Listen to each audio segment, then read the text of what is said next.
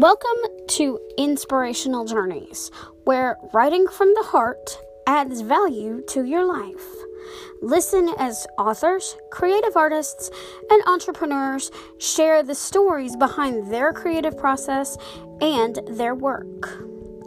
Also, listen as I give book reviews, share writing encouragement and tips, read occasional poetry, and give you inspirational nuggets from my writing journey, all inspired by the Holy Spirit.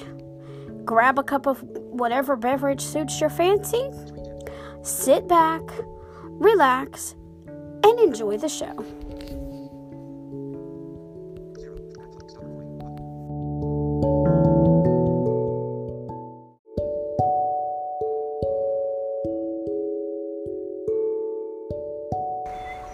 Thanks for supporting my Inspirational Journeys podcast. My purpose is to provide a platform for authors, creative artists, and entrepreneurs to share their stories while also providing writing tips, encouragement, and inspiration to help you achieve your writing goals through faith and courage. By clicking the Support This Podcast button or following the link in my show notes, your monthly contribution of 99 cents, $4.99, or $9.99 will help me achieve mine.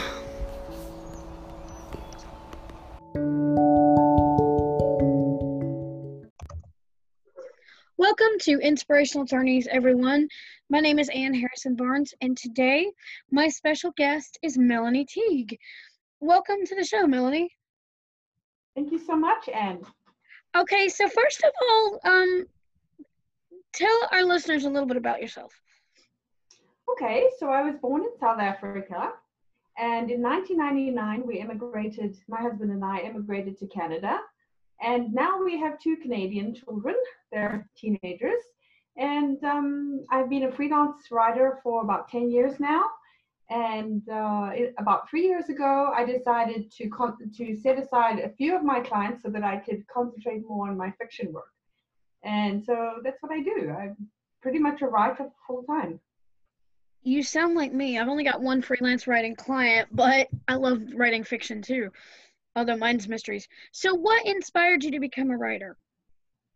Well, it's an interesting story because I really should have known that it was in the genes a long time ago, because I was always a very good letter writer because I grew up with my grandmother, and she was a good letter writer. Every week, faithfully, she would write letters to her friends all over the country.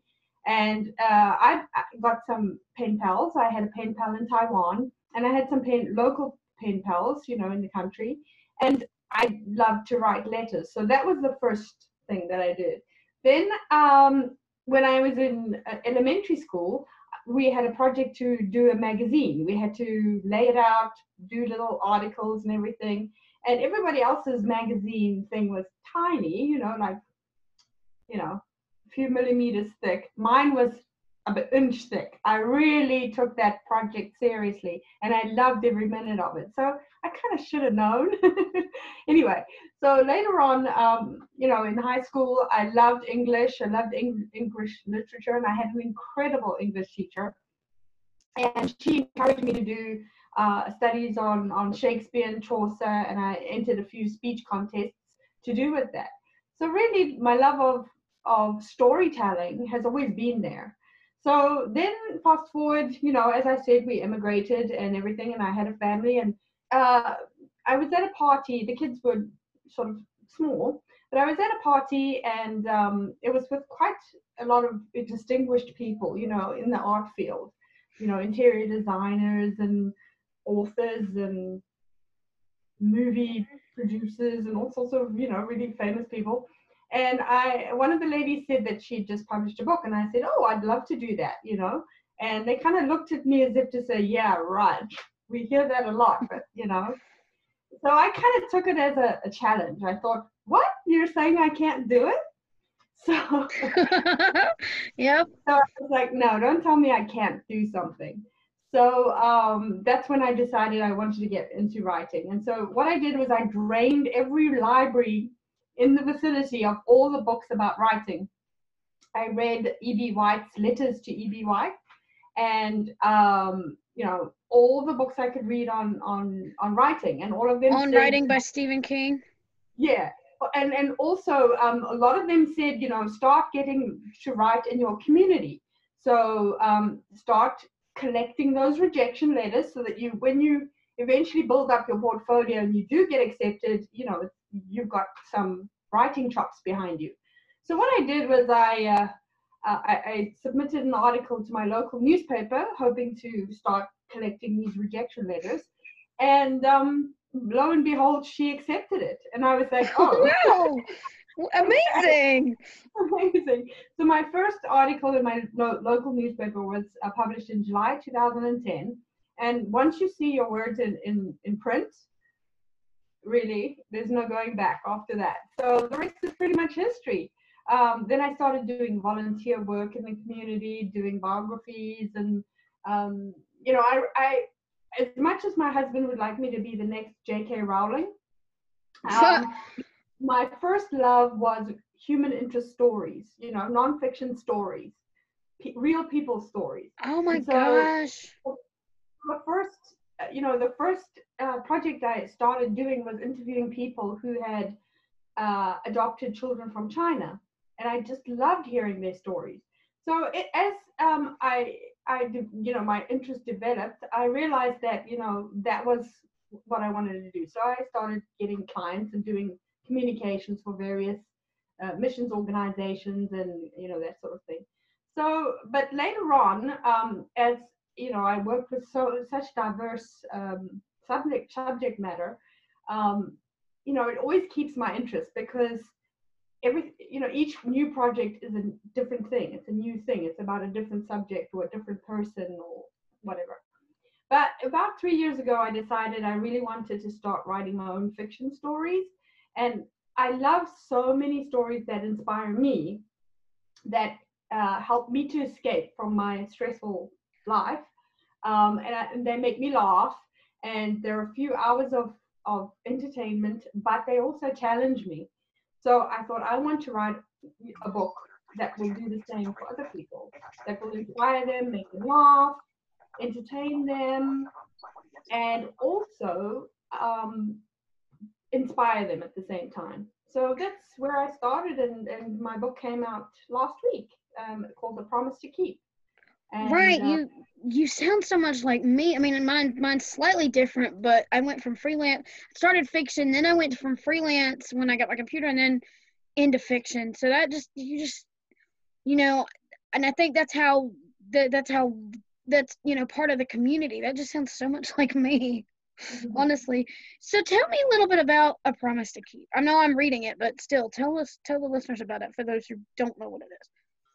Okay, so A Promise to Keep is about a research librarian called Savannah Sanderson, and she wants nothing more than to escape into her happily ever after novels. But a promise to her late husband has her attending her 20-year high school reunion. And then Michael McCann, who's the hero in the story, was once a reckless troublemaker. But now he's back at the reunion, and he's back to face a few of his memories and unresolved issues, which namely Savannah is one of the unresolved issues that he had. And before the night's over, a pact between these two friends leads them on an adventure of uncharted emotional territory where Michael must confront his past regrets and find courage to reveal the truth. But can Savannah fly from her sheltered nest and risk her heart on a real-life hero? So they have to go on a journey where they resolve their past issues and find the courage to make a brand new future together. So what was the inspiration for this book? Well, it's interesting you should ask, because given my background of being a journalist and freelance writer, I get a lot of inspiration from real-life news.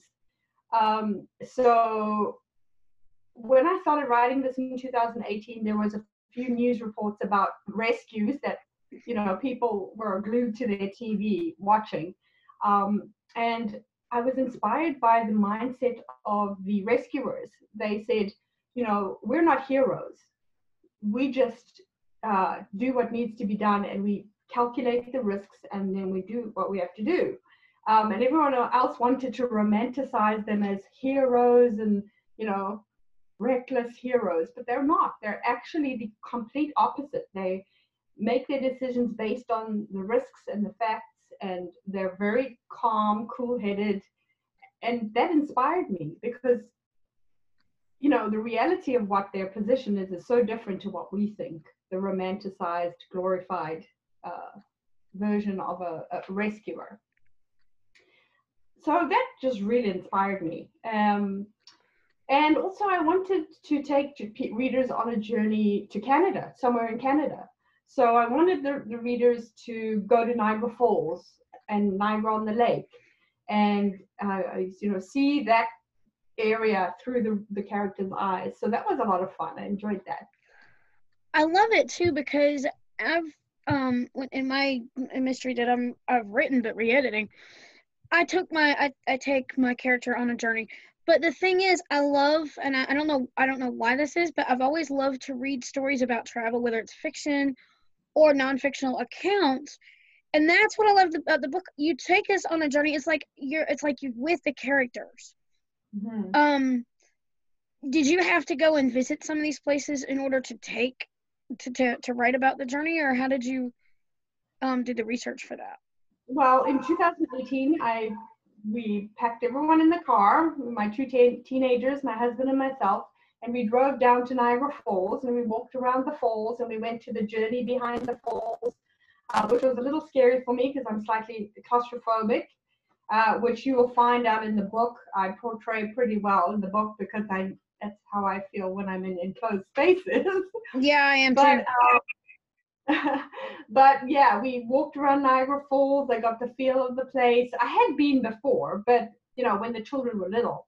This time it was a research trip, and I was really paying attention to what was going on around me. So yes, and our friend Google Earth is very, very good for visiting places that you can't, readily hop over the border to go and see. But the town of Point that the high school reunion is at is a fictional town. It doesn't actually exist. Yeah, It's there's many, many little towns just like it in the U.S. in upstate New York. So. Right, I love creating towns that are so similar to mine or similar to other towns I've been to. So now I'm curious. Now I don't know about whether the listeners would be, and I don't want to spoil this too much, but I'm curious about how you came up with the idea for the Savannah being the librarian. Is that an aspect of your life or observations? What inspired that particular her? Well, I needed a character that was directly opposite to Michael. And a research librarian is somebody that helps people research their ancestry. If they come to the library and they need to get to the archives, they help them, find out what they need to know. They also, know their resource material, so their reference materials. If somebody comes in wanting to research a certain subject, they need to know, what's available, where they can get the information, and they need to know what is in the archives as well. So I find that fascinating because if I'm doing research, that's the person I'm going to. Other than people in the actual field. For instance, I had a firefighter, a local firefighter who I consulted with for the rescue scenes. And having one-on-one interaction with somebody in the field gives you so much more of a sense of reality of what they face. Mm-hmm. Rather than what you think they might do, they would say, oh no, we have to put, because of their training, there's so many things that go into a decision that we might not really realize. So, I mean, you can't always find that in a book or in a resource. So, So to answer your question, I love books, I love history, I love resources. So who else? And somebody that needs to be opposite to Michael, so that then I just came up with a research librarian. I see, yeah. And she sounds like she's an introvert too. A little bit, yes. I think life beaten her down a bit, so she's become afraid, and that's part of what she has to overcome in the book. Right. So, so aside from this book, do you have any new projects in the works? Well, the reviews are coming in, and I'm very pleased with what the readers are enjoying about the book. But quite a few of them said, we want the story about two of the secondary characters. I don't want to tell you who they are because that would be a big spoiler. But so I'm working on the second book now. You can tell me about the secondary characters after we get done with the interview. Sure. I probably can guess, but I'm not going to go there. Oh, because this is actually interesting because I like the sweet romance and the travel side of that. And so do you have any tips for aspiring authors? I would say to develop a habit for writing. One of the things that really helped me is that I started off, as I said, as a young girl, writing letters. And then, of course, the internet happened, and then I started blogging. And once you get into the habit of every day sitting down at your computer and doing your blog, it becomes a habit. And that's the same thing that you need to cultivate in your writing. You can't wait until you feel like writing. You have to develop a habit. And once you're in a habit, you have that momentum to keep going. The other thing is perseverance. The writing life is so full of ups and downs that if you don't stick with it and you push through those things that you might not like or enjoy, like writing a synopsis, then your dreams won't come true. You have to have, as much as we all think that writing has to do with talent, it doesn't. It has to do with discipline and learning your skill and practicing your craft and sticking with it. That is the most important thing. Because there's many writers out there that are super, super talented, but they don't have the discipline to sit down and finish that book. And not only that, and I'm asking you if you agree with this, but I've given listeners before this bit of advice. And you guys, if you haven't heard this podcast yet, you're going to want to go back and listen to this, because I'm telling you now, you not only have to have the discipline to do it and put your writing first, but you also need to trust your process. What are your thoughts on that? I agree with you completely. When I started writing, my first fiction foray into fiction was NaNoWriMo in 2010. And now that manuscript will never see the light of day. Right, I know, I started in 2014. So anyway, I was a total pantser. So I wrote by the seat of my pants. And I realized as I went on and wrote a few more manuscripts that I couldn't do that. It was too much work to go back and fix everything afterwards. I became a hybrid, where now I'm a plantster. Me too! Girl, Melanie, we have more in common than I even realized, because now I started out as a pantser, now I'm a plantser, because I write my bare bones plot line for a story. Well, it kind of makes sense. If you're a freelance writer, you have clients who need certain things from whatever you're writing, and they give you, you write from spec. And I'm thinking, why don't I do that for a book? Like, why am I trying to pants it when I could sit down, write down what I want to happen, what my themes are, what conflict and what my characters need to go through, and write out the synopsis first and save myself all the headache later on. Now, I will say the pantsing part comes within that structure. So once you have the structure, you can be creative within it. And I think sure. Now for me, and I'm going to ask you this too, because I'm curious now, because now you and I have found out that we have a lot in common when it comes to our writing. Sometimes I get my ideas in dreams, and it may not be a lot, but I just see one scene and then it blossoms from there, and I can write the bare bones there. But sometimes the scene that I'm writing or editing is so vivid, I can actually picture myself as if I'm in that, like, for example, in that car with a specific character. Does that happen with you, or is your process different? Just tell me about your process. I'm curious now.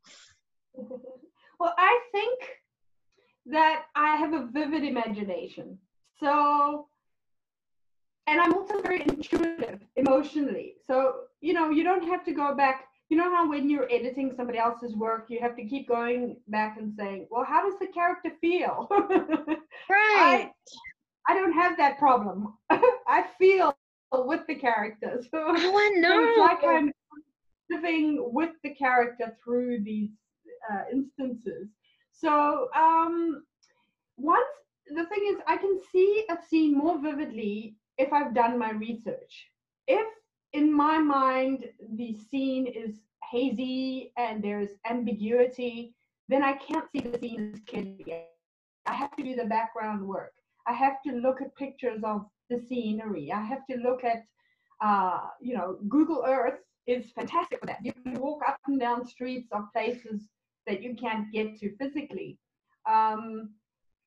Or books or watch YouTube videos about the same subject. That once I've got the background and the research cemented, then I can use my imagination to say, okay, well, how would the characters then react in that situation? Because I'm very character driven. I have to get to know my characters first, and then once I know them, then I know how they will react within the plot. Have you ever thought about, and this is what I do, but have you ever thought about doing character interviews like for your blog? And asking your characters questions? Well, not formally. Although I did do one for my blog tour last week, and it was so much fun. My characters snuck off without me and were interviewed for one of these blog posts, and it was so much fun. Gosh, I know, and I write that, and yeah. I would encourage you to do that more because people love that stuff. I wrote a character conversation, and this is just me. I'm sorry, I didn't mean to interrupt. Go ahead. Yes, sir. All right. So I was saying that beforehand I will have a rough guide of the characters. So not so much what they look like, because I think every reader is going to picture the character different. I kind of have a picture in my mind of what I think. For example, Michael McCann is based off Henry Cavill with long hair. Wow. But his character and his personality is different, of course. Of course. But so I have an idea of what they look like, but most of all, I really have a sense of what their character traits are like, what their priorities are like, what their wounds are like, what is their backstory, what wounds cause them to be reluctant to do certain things. For example, one of the characters is scared she has claustrophobia because her brother locked her in a closet when she was a kid. So there's a bit of backstory there, and that translates into how she reacts in the rescue situation. Oh, wow. But I mean, I didn't mean to interrupt a minute ago, but what I was going to say was people actually love the character interviews because I did a character conversation between two different characters from two different books that I'm working on, and I actually got a reblog. So yeah, I would suggest that you may want to, to help get to know your character. I mean, it's up to you. It's what your process is, but I'm just throwing that nugget out. And listeners, you guys that, I remember how I told you about character interviews and listening to your characters? That's another tip for your toolbox. Take the time, allow your characters, even if it's from two different books, allow your characters to talk to one another and put that out there on the page, because you don't know how much engagement you're going to get from that. You really don't know how much engagement, because and you don't know how you're going to affect your readers. That's a magnet. That's a way to draw your readers in. So, are you a heavy It's a good point, outliner? Because Oh, go ahead. I'm sorry. Oh, I was going to say that's a really good point, because once readers connect with a character, then they want to read their story. That's the most important thing in the first chapter of your book, I believe, is to make your reader care. If your Right. reader doesn't care about that character, they're not going to read the rest of the book. So to me, it's very important that readers care. So your next question? Okay. So do you heavily outline, or do you just do your plotting in like bare bones, like I'd like in a journal? Well, what I do is I kind of write out a synopsis, but I can't really write out the synopsis until I've written the first 1 or 2 chapters, because I need it takes the first 1 or 2 chapters for me to know where the story starts, Yeah. what the conflicts are, and what the jumping off point is, and whether the characters are going to cooperate with that or not. They don't always do. Right. And also I get to know their voices. So once I know their voices, then I kind of jump to synopsis, but I can't do the synopsis until I've done my research. Then that's when I put my characters in scenarios and see how they'll react. And so it's a lot of brainstorming and working through that. Once I've done that, then I do the synopsis. And the synopsis is fairly detailed. It's about 3 to 4, maybe 5 pages, but not necessarily set in stone. For example, when I did my synopsis for A Promise to Keep, Donovan Radcliffe wasn't in the book. Right. He showed up on his own. I was about to ask. So, sometimes Go ahead. Yeah, so he showed up on his own and he demanded a spot in the story. And I love him because he's such a good friend and he's so mysterious. And so, he has a backstory too. But yeah, I enjoy, as I said before, the structure keeps me on track so I don't go off on a tangent. But at the same time, I have the freedom to let characters do their thing. And I was about to ask you, what do you do when the character decides you've got them in a synopsis? Do you, well, first of all, before I go there, do you use the 3-act story structure, or do you have your own set structure that you go by? Well, this is a difficult thing because I'm not a logical person. My husband, poor man, has been married to me for 20 years, and he knows there's not a logical bone in my body. But for me to be so logically structured like that doesn't come naturally to me. So I really have to work at trying to get that. I think for me, I'm more of an intuitive storyteller. And I know what works in story. Having been a freelance writer, I know about hooks.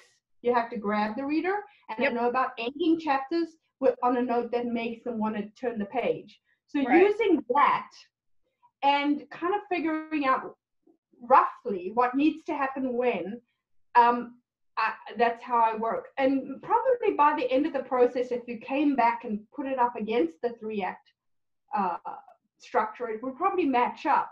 I just can't do it intentionally because it's too I guess rigid. Too stilted, yeah. You put them in a box. But no, I was just saying, because the reason I say that, I've learned about the 3-act story structure. I don't use it heavily to plot, but I do. I have my points to think about, especially as in my revision. Okay, so this needs to go here instead of there to make it work. It's kind of like I kind of have an idea of a roadmap sort of thing, but I don't really have a full roadmap. There are twists and turns that come along the way. Now, the question I was going to ask you was, so what do you do when your characters don't stick inside that synopsis you created? Do you change it as you go? Radcliffe showing up. Yeah, exactly. Well, you run with it and you see where it goes, and if it fits, you keep it. So what happened in the first version of the draft, I had seen the axe throwing scene. I don't know if you read that one yet, but I had to take it out because of the submission word count. So I took it out, but I felt that it highlighted quite a important part of Savannah's struggle. So when I resubmitted it to another publisher and they accepted it and the word count wasn't an issue, that scene went straight back in, because I was then allowed to develop certain character traits that I didn't have the word count for before. So the first draft of the manuscript was 58,000 words. By the time we published the book, it was 80,000 words. It was a full-grown, fully developed story. I'm on chapter 13, so I'm probably not even there yet. So part of the thing is allowing your characters to develop where they need to develop. Right. Oh my gosh. I could tell you a story, and I told this to listeners before, but I'm working on a series, and I don't know if you've done the you're going to work on the. I know you said you're going to work on the second book. I don't know if this is going to be a series or not, but I had a prequel that I was working on. I started working on after I published A Journey of Faith, and as I was editing A Journey of Faith, and I was going to publish the prequel later after I got the 2 books out. I was editing this book, and all of a sudden I was listening to podcasts the other night, and I'm like, I need to know my character's backstory because it's crucial to the editing of the book that's there. So I'm going to have to, and I don't know if you've had, well, you may, and if you find yourself doing this, it doesn't hurt. I'm going to reiterate that. It doesn't hurt to backtrack, but I'm going to have to do a little backtracking. That's why I said trust the process, because sometimes your characters will wind up telling you things that you weren't expecting. Am I right or am I right? Yeah. So one of the things that I had a challenge with is in the first draft, I was so paranoid. You know how editors tell you not to give too much backstory? Right. Because it goes down the story, you know, all that stuff. So and I was so paranoid about that I didn't put in any backstory. Oh my gosh! I know, I did the same thing. And then, so what I did was this, when we started developmental edits and content edits, I was able to put in all of that stuff that I'd left out of fear that editors it slowed the story down.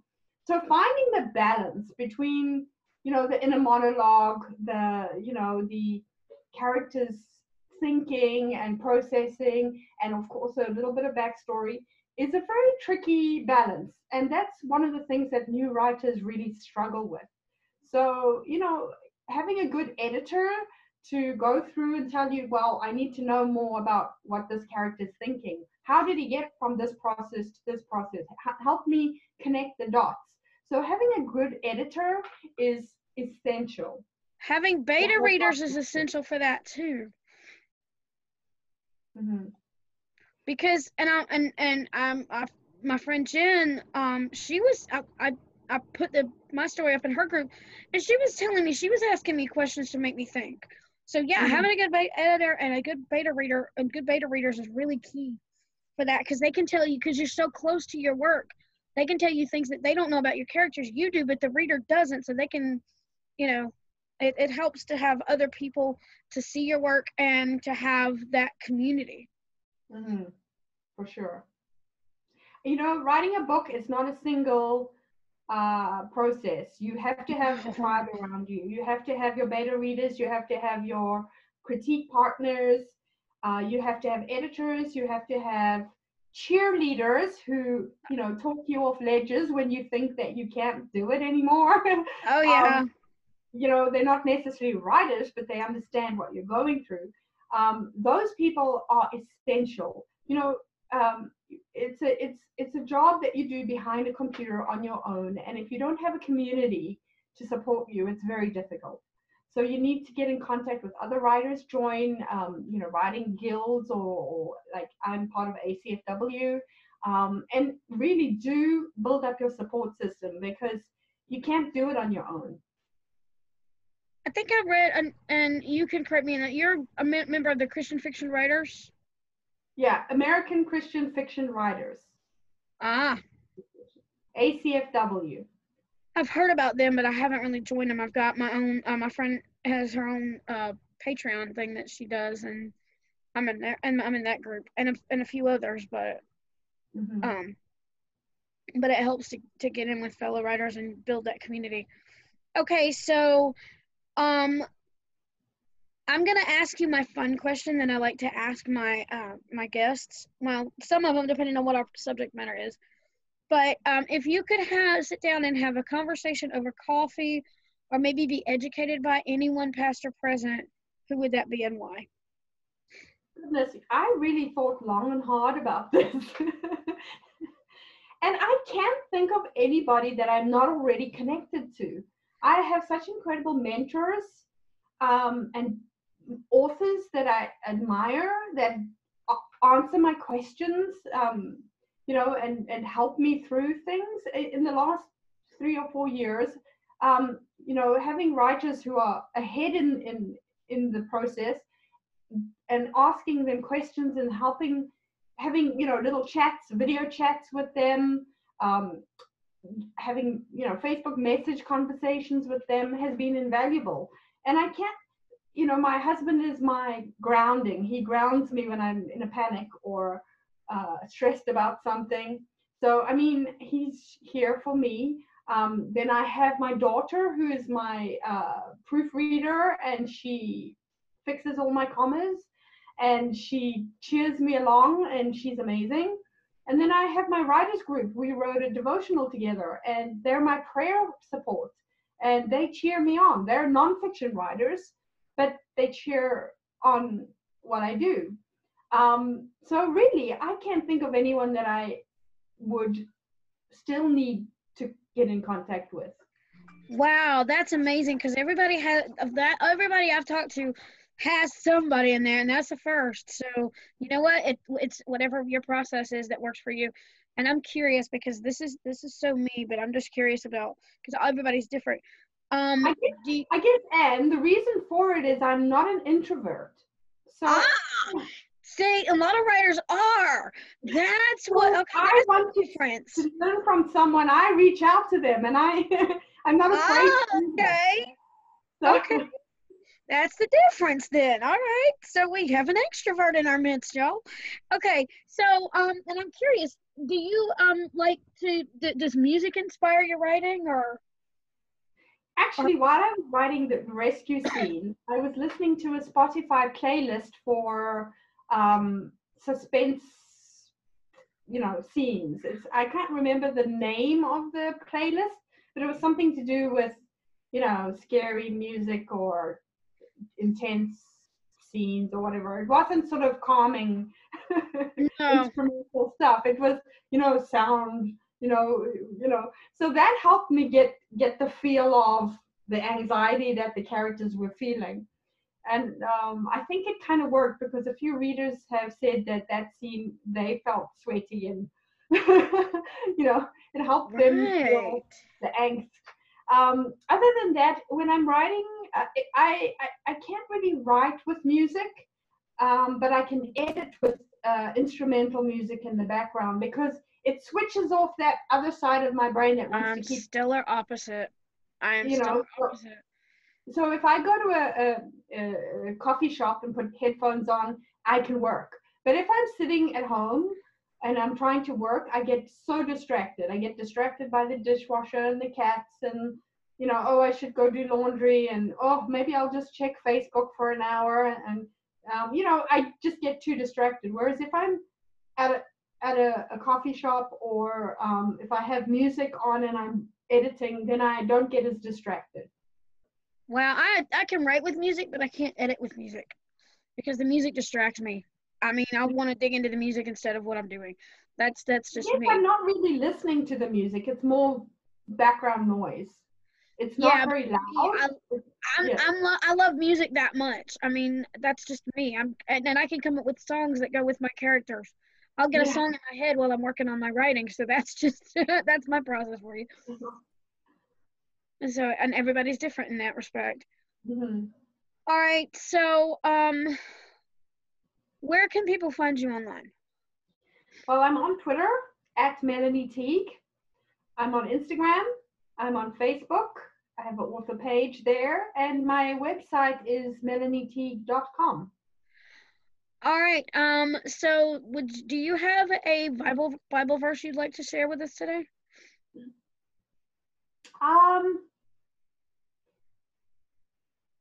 I guess what I keep coming back to is Jeremiah. The Lord says, I know the plans I have for you. 29:11, yeah. Yeah, because we often get our eyes off the fact that, our steps are ordered of the Lord. And me being a little bit of a control freak, I like to have things planned and ordered and know what's going on. And I can't always control that. So I need to trust that, God's in control and He has the best in store for me. It may not be the easiest thing to go through, but it's what I need to go through to grow me as a person. As much as us as writers put our characters into conflict to grow their character, same thing with us. Life gives us trials and tribulations, but God is more interested in our character than our comfort. Right, and I totally agree with that. So, because I keep going back to that verse a lot. So, would you like to close us out in prayer? Sure. Father God, I thank you for this time together with Anne, and I thank you for the common things we have in our process. And Lord, I just pray for all the writers out there that are listening to this, who are going through challenges in their writing. I pray that you would help them to be inspired, that they would know what their next step is. They don't need to know the next 5 steps. They just need to know the next right step for them. And I pray that you would lead them in that one step ahead. I just pray that they would realize that writing words on the page to inspire people, to perhaps heal inner hurts that they have, is very important. Our stories are important to you, God. And I just pray that they would always know that they're unique, their voice is unique, and only they can tell the story that they need to tell. So I just pray that you would give them peace, that they would have clarity in the days ahead, knowing what to do next, and that they would be inspired, most of all, to do this for you and for nobody else. In Jesus' name I pray. Amen. Amen. And before I give my challenge, I still want to thank you for coming on the show. This has absolutely been an awesome conversation. Thank you so much, Anne. It's been lovely. Lovely. So we challenge you today to go out there and read to get inspired, write something inspiring, and share your creation with the world. Thanks for joining us on Inspirational Journeys. Don't forget to subscribe to the podcast, rate and subscribe like and rate the video, subscribe to the YouTube channel, and if you have any questions for me about anything you've heard on the show, or if you have suggestions for future shows, be sure to contact me. Thanks so much for joining me, and have a blessed day. Are you an author, creative artist, or entrepreneur creating innovative products and services to meet your customers' needs?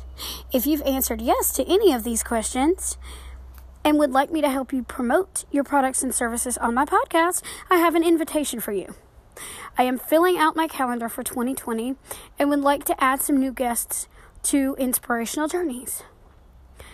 If you're interested in being interviewed by me, please either email me with Inspirational Journeys in the subject line, message me on social media with your email address, or fill out the contact form on my website or at the bottom of my most recent blog posts with Inspirational Journeys in the message box.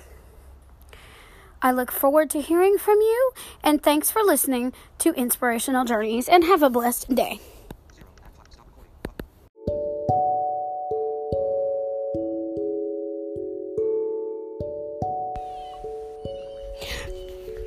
So I challenge you today to go out there and read to get inspired. Write something inspiring and share your creation with the world. For when you've touched one life, you've touched 1,000. Thanks for joining me on Inspirational Journeys. You guys have a blessed day.